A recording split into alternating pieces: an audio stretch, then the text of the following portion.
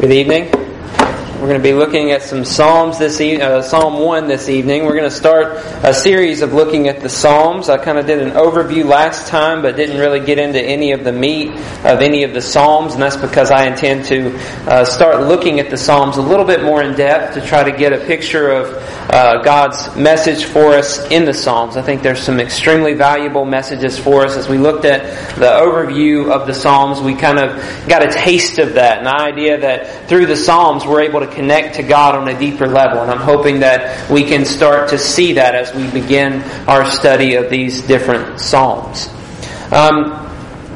There's a lot of sayings out there that are very simple, that are very true. Like, if I were to summarize Psalm 1, I would just say, those who do good are blessed by God, and those who do not do good, those who do evil, are not blessed by God. It's a very simple statement, right? And we may just kind of be skeptical of that. That just sounds too simplistic, or we might want to make it a little more complicated, but really that's what it boils down to, and that's the truth. And as we study through this psalm, we're going to understand more about that, but that's essentially what this psalm is pointing us to, is this fundamental foundational truth, is that those who do good are blessed, and those who do evil and pursue evil will not be blessed.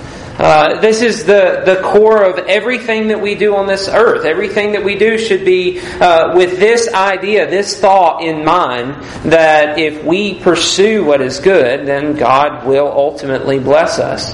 And if we pursue what is evil, then those blessings will be taken away from us. I don't want to overcomplicate things. I just want to lay that out there. That's what this psalm is pointing at. And we need to know that. We need to have that in our hearts. And as we study this together, I hope that will get inside of us even more firmly. To know that we can pursue what is excellent and find blessings from God is a tremendous benefit to us as we live our lives. Okay, so first of all, let's start out just reading these 6 verses in Psalm 1. Notice this is the introduction to the Psalter. It says, "Blessed is the man who walks not in the counsel of the wicked, nor stands in the way of sinners, nor sits in the seat of scoffers. But his delight is in the law of the Lord, and on his law he meditates day and night. He is like a tree planted by streams of water that yields its fruit in its season, and its leaf does not wither. In all that he does, he prospers. The wicked are not so, but are like chaff that the wind drives away. Therefore the wicked will not stand in the judgment, nor sinners in the congregation of the righteous. For the Lord knows the way of the righteous, but the way of the wicked will perish." So here we see this whole Psalter, this 150 chapter book, starting off with this wisdom psalm that says, "Blessed is the man who does this and does not do this." This sounds a lot like Jesus' Sermon on the Mount. Remember, the very first sermon we have recorded in Matthew of Jesus's starts off with, "Blessed are the poor in spirit, those who mourn, those who are meek, those who are hungering and thirsting for righteousness, for they will all be satisfied," that they will be blessed by God. And the same idea we find in this very beginning of the Psalter is that God wants us to know who it is who He wants to bless. He wants everyone to understand what the path of life is that we can choose, that we can find favor with God. So what does that path look like? Well, he starts off with 3 things that we need to not do. Blessed is the man who does not walks not in the counsel of the wicked, nor stands in the way of sinners, nor sits in the seat of scoffers. Let's break those 3 things down. First of all, walks not in the counsel of the wicked. Here's the idea of he doesn't follow wicked advice. The blessed man avoids that deception that goes all the way back to the Garden of Eden that says you need to listen to me and not listen to God. The influence that points man to a different direction than that which God has provided for man to follow. And I think this is good for us to see because it helps us to think about the world that is around us.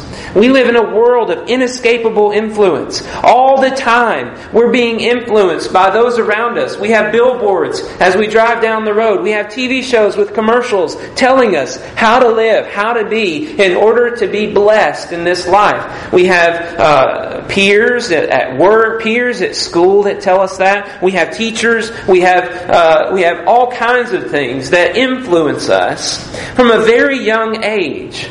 I see this in my own children. Children are being conditioned to think a certain way. You look at the storyline of Disney movies, and you're just like, wait a second, what's going on here? There's some influence that Hollywood is trying to yield and bring out so that everyone is believing a certain way. We're all being influenced by those around us. They're speaking to us from their vantage point. And we have to determine what is the way of the wicked and what is the way of the godly and try to distinguish which path we are to go down. As parents, we're trying to provide good counsel to our children. But sometimes our counsel could even be wicked for our children. We may make mistakes. And so, as we grow up, we need good counsel. We need wisdom from those around us. And here the psalmist says, "Blessed is the man who does not walk in the counsel of the wicked." The man who sees the counsel as being wicked and chooses not to follow it. Chooses not to do whatever it is they're being told is the best path to take. Like Dave just said in the Lord's Supper, talking about Jesus dealing with the temptations of the devil. If Jesus would have went down those paths, then that would have been wickedness and evil. So he had to distinguish and discern between what is good and what is evil. To have the blessed life, we must not listen to the influence of those around us that is leading us away from God. Second, he says, blessed is the man who does not take their path, is essentially what he's saying, stands in the way of sinners. This is pointing to living the lifestyle that those around us are committed to. Blessed is the man who does not conform. In a society where everyone is pushing us to conform to their lifestyle, pushing us to accept the way that they live and to be like them. This is like another level of influence. Not only are they telling us how to live, but they're living in a way that shows us what's normal.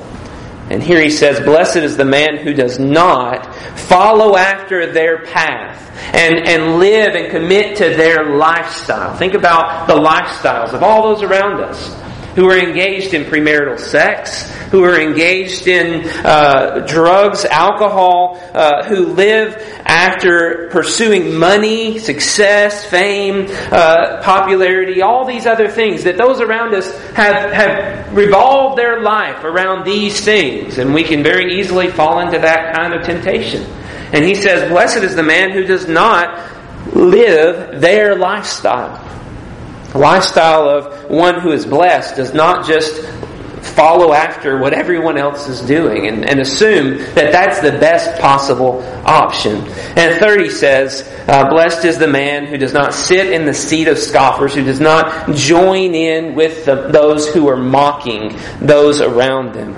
It's interesting that there's a progression in this text of ungodliness. It starts out with just listening to their counsel. It turns into living the lifestyle. And then it turns into, well, I'm so in agreement with this lifestyle that now I am mocking and making fun of everyone who lives a lifestyle that is different than me. And this is essentially what everyone does. Everyone wants to promote their religion. Even if they say, I don't have a religion. Everyone wants to promote their religion. And their religion could be materialism. Their religion could be existentialism. It could be just a philosophy, a belief, a way of life. And everyone wants others to accept their way of life. And if you think differently than me, then I'm going to guilt you and shame you to justify my belief, even when you point out that it's wrong. This is the way of those who are not blessed. That they listen to the counsel of others, then they follow after their path, and then their life is not blessed, and their life is ruined, and they think, well, I'm going to drag some people in with me. I'm going to bring you down with me. If I'm going down, you're coming with me. And they try to justify what it is that they're doing and what it is that they believe. And instead of making a change in their lifestyle, they instead pursue justifying their lifestyle so that they can continue to live it. You've heard it said before that it's really hard to lower our standard of living. This is the way that we are in America. You get so much money, and if you lose your job, then accepting a job that's a lower payment, that's going to be really hard. It's a hard way of living. Well, this is the way we are about a lot of things. That whenever we attach ourselves to a lifestyle that is engaging in some sort of pleasures or sins, it's hard for us to let those things go. And God says, blessed is the man who does not join in with them. The man who is able to see that was wicked advice, that was a wicked lifestyle, and does not go to the point of hardening his heart, but turns from that wickedness. This is what the blessed man does not do. And as he continues, he tells us what the blessed man does. Notice as you continue verse 2, it says, you would think, it would say, blessed is the man who walks in the counsel of the righteous, stands in the way of the godly, and sits in the seat of those who praise the Lord. You think it would say the opposite of verse 1, but he says, but his delight is in the law of the Lord, and on his law he meditates day and night.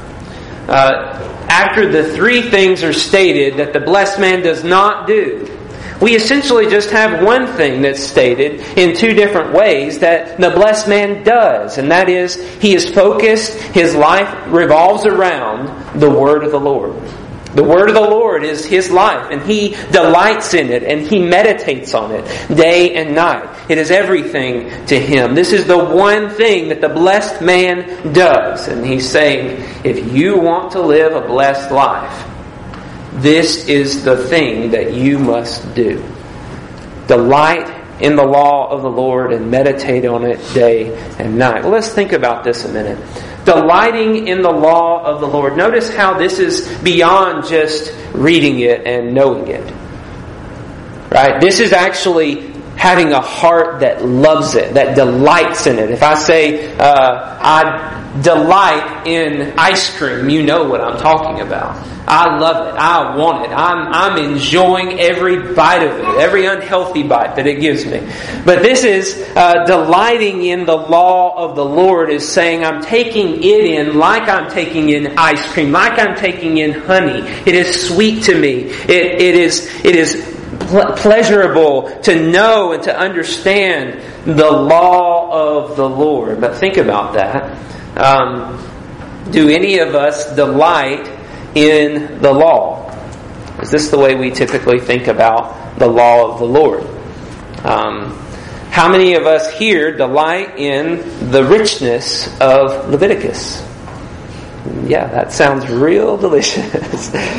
Or the genealogies that are throughout the Bible. Or, how many of us delight in the law? And the idea of law, to a lot of us, is more so a hindrance, or something that we look at as though it's going to hinder us or stop us from fully enjoying all that this life has to offer us. This is the way that we typically view the law. But what the psalmist says is that the blessed man delights in, enjoys, loves, seeks after the law of the Lord. What would this look like?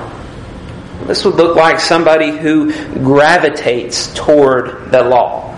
Like, I'm going home to relax, right? Well, I'm going to sit back and I'm going to recline, and then I'm going to start watching TV, and then I'm thinking, I want to read the law. I want to read the Bible. I want to read what God's Word says, because that delights me more than this television screen, or that delights me more than this hobby, or whatever it is that I'm engaging myself in. The person who delights in it is thinking, I haven't had enough of this yet. I need more. And the idea is that he is pursuing that thing because it is the place he can go to find favor in the Lord. It is the place he can go to find the blessed life that he is desiring and that he knows he needs. This is the way that God wants us to view His Word, that we would delight in it because it is the only source, it is the only way for us to have a blessed life. And that's supposed to be our perspective. Well, also he says that he meditates on it day and night. What does the word meditate mean? Think about that for a second. To meditate, we might think about the way the world views meditation. You're just sitting there and you're trying not to think of anything whatsoever. That's kind of the way they put it. You get this internal peace and you're putting away all your worries and all your anxieties and all your stress. Well, that's not really the way the Bible talks about meditation. It's actually, that word is intended to be more like he's muttering to himself the law. That he is constantly thinking about, constantly talking to himself about what that law says. So the one who is meditating on the law is not just reading the law and then saying, okay, I got my daily devotional in, now let's get to the other stuff in my life. And separating out the reading of the law from everything else. But instead, his study continues beyond what happens whenever the Bible is in front of us. The one who is meditating on the Word of the Lord day and night is not just reading it, going away and forgetting about it, but reading it and then thinking about it and studying it with his mind, holding the things that he's learned and taking them with him everywhere that he goes. That he is contemplating how that Word applies to every situation as he's walking through life. Thinking about, as he's tempted to lie, how God has commanded him not to bear false witness. Thinking about as he's tempted to lust after something and make something his God, his everything, his ultimate. That, no, God wants to be my ultimate. I know what God says about that. And I want to do what God wants me to do because I want to live a blessed life. I don't want to fall for the counsel of the wicked. I don't want to live their lifestyle. But I want to do what God wants me to do. The man who is meditating is like a cow who is chewing the cud, right? He's got cows have 4 chambers in their stomach, and they eat it, and then they regurgitate it, and then they chew on it some more, and then they eat it again. And they do this all subconsciously, and it's really gross to think about. But they're just it's constantly coming up in their mind again, and they're thinking about it and digesting it, and it's becoming a part of them. And they're getting all the rich nutrients out of it that we can possibly get. This is what the blessed man's life looks like. Whenever a king of Israel was commanded in Deuteronomy, he was told that you are to write a copy of the law, and that copy of the law is going to be approved by the priest. So the kings are not supposed to be, being a scribe is not typically what we think of whenever it comes to kings. But here's a requirement of God to have someone who is in that leadership position taking the time to write out every bit of the law and having that scripture, that scroll, approved by a priest. And think about what that's going to do. That's going to help them to navigate their kingship, to navigate their life, to know what choices to make, and to not be lifted up above his brothers, but to think about the command of the Lord for him and about how God wants him to live. This is the way God wants the mankind to live. That we're thinking about, we're dwelling on the law of the Lord, and we're applying it in every aspect of our life. Well, let's pause for a second and think about this idea of being blessed. How exactly is the man blessed, right? The picture is, blessed is the man who does not follow the way of the wicked, but who delights in the law of the Lord. Well, what exactly blesses that? What does it mean that he is blessed? Does that mean he's going to be filthy rich? Does that mean he's going to have every single thing in his life that he could possibly imagine go his way and he's going to enjoy everything? Well, look at the illustration he gives us in verse 3. He says, He is like a tree planted by streams of water that yields its fruit in its season, and its leaf does not wither. In all that he does, he prospers. Notice these words that are used here. First of all, he says he's like a tree that is planted beside streams. Okay, so just imagine a tree planted beside streams. It's planted, and now it's got the water source that's providing it life. It's able to dig its roots down deep so that it can weather the storm, and it can last and live a long time.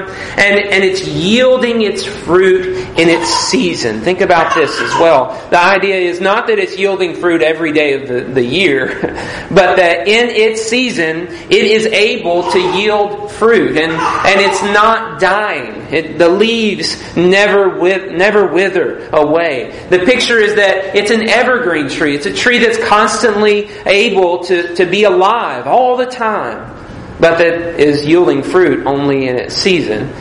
And notice that he says, in all that he does, he prospers. Now that's fascinating to me, because whenever you think about this idea, blessed is the man who does not do this and who does that, you kind of think about that, and you might be tempted to say, well, I know plenty of people who delight in the law, and their life is really a roller coaster. I mean, they're suffering just like everybody else. This is not realistic, actually, to say that by delighting in the law of the Lord, everything is going to go good for us. Is that really what he's intending to say here? Well, the picture throughout Scripture has always been that God gives the law for our good.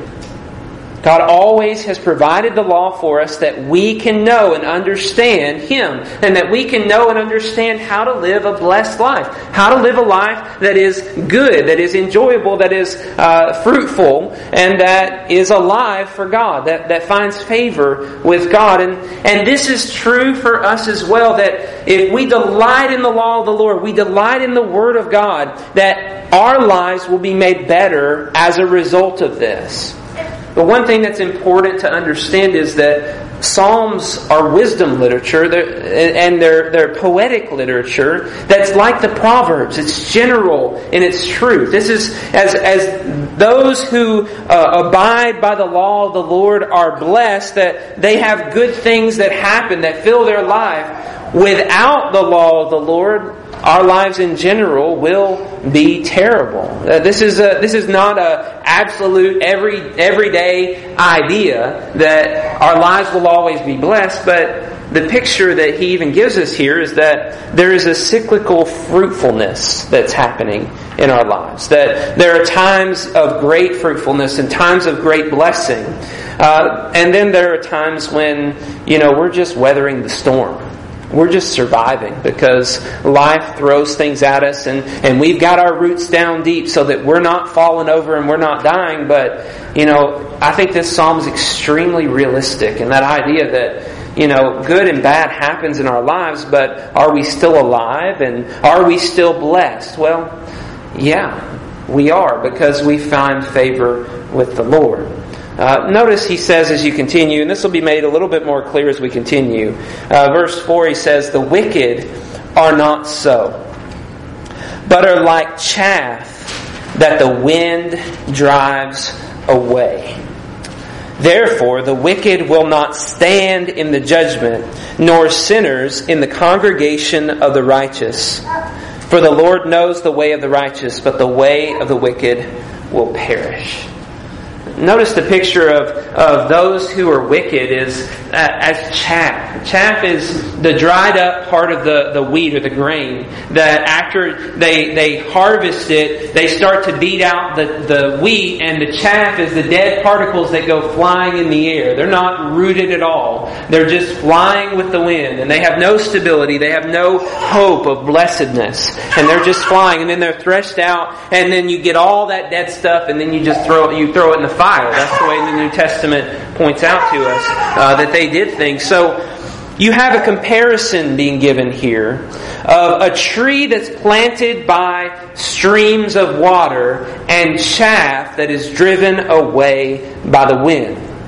This really kind of helps us to deal with this, to understand this a little bit better. That the man who is blessed by God is the one who is firmly rooted in his life. That he is one who is able to stand steady and firm whenever all the hard and rough times come. He's not being thrown around and tossed around by the wind, living an unstable life that is suffering all the time from all kinds of different directions. But he is a man who is stable and is blessed by God. They may, the wicked may appear blessed in our lives. As we look at this is just a general truth. As we live our lives, many of the wicked may appear blessed.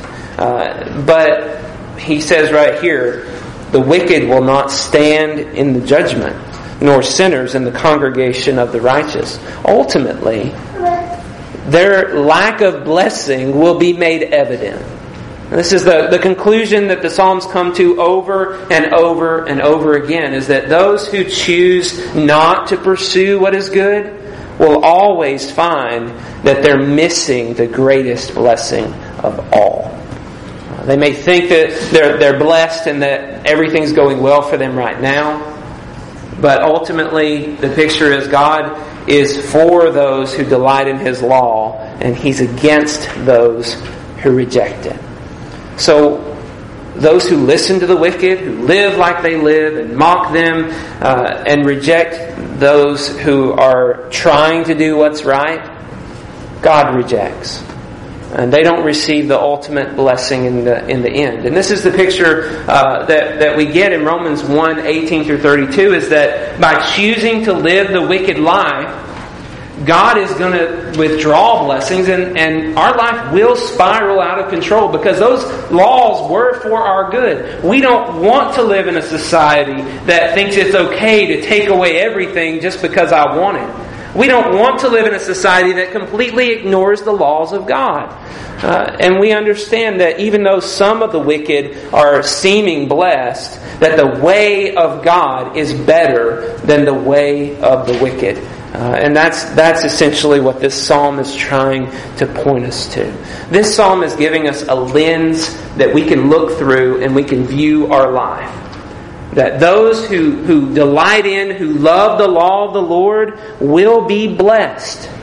It may not seem that way, and blessing is not really about these temporary circumstances that we find ourselves in, but it's more so about having the relationship with God. The blessed man is connected to the Creator and the King of all. That's what being blessed is really all about. It's not about having a ton of stuff. It's about having an eternal relationship with the one who owns it all and who has the ability to give as much as He desires to whoever He wants for all eternity. Nothing else in this life can give us this eternal blessing. No education, no religion, no life experience, nothing will help us to know God like this book right here. And that's what the blessed life is really all about. It's about knowing God. It's about having a relationship where you love God and you understand His love for you, and you understand how even though there's storms and there's trials and there's tragedies in this life, that ultimately you're blessed because God loves you enough that He sent His Son that you can live with Him for all eternity. Imagine the worst tragedy that you can. I mean, Job he loses all his children, he loses all of his possessions. I mean, he just loses so much. Imagine going through all of that. And we might say, that man is cursed. But God wouldn't say that. And even though that storm came on Job's life, he was still blessed by God. And in the end, we saw the fruit that came. It was a trial. It was a time of suffering. But in the end, we see Job rising up and being blessed. And those who are wicked are always cursed. I mean, the picture is those who God finds no delight in because they don't delight in Him. They will not be blessed in the end. It may seem like those around us who are living for themselves are blessed, but we know that's not really the way it is. We're looking through a lens that helps us to see that even though it looks this way, even though it seems like this is going to help us to live a happier, fuller life, we understand that they're not blessed by God. They don't have the greatest blessing of all. So we need to remember this idea as we go out into our lives. We need to remember this tree metaphor. And when the storms of life come upon us, we need to think about, where am I planted? Am I receiving the streams of water that are giving me life, that are digging my roots deeper and deeper, that I am firmly planted?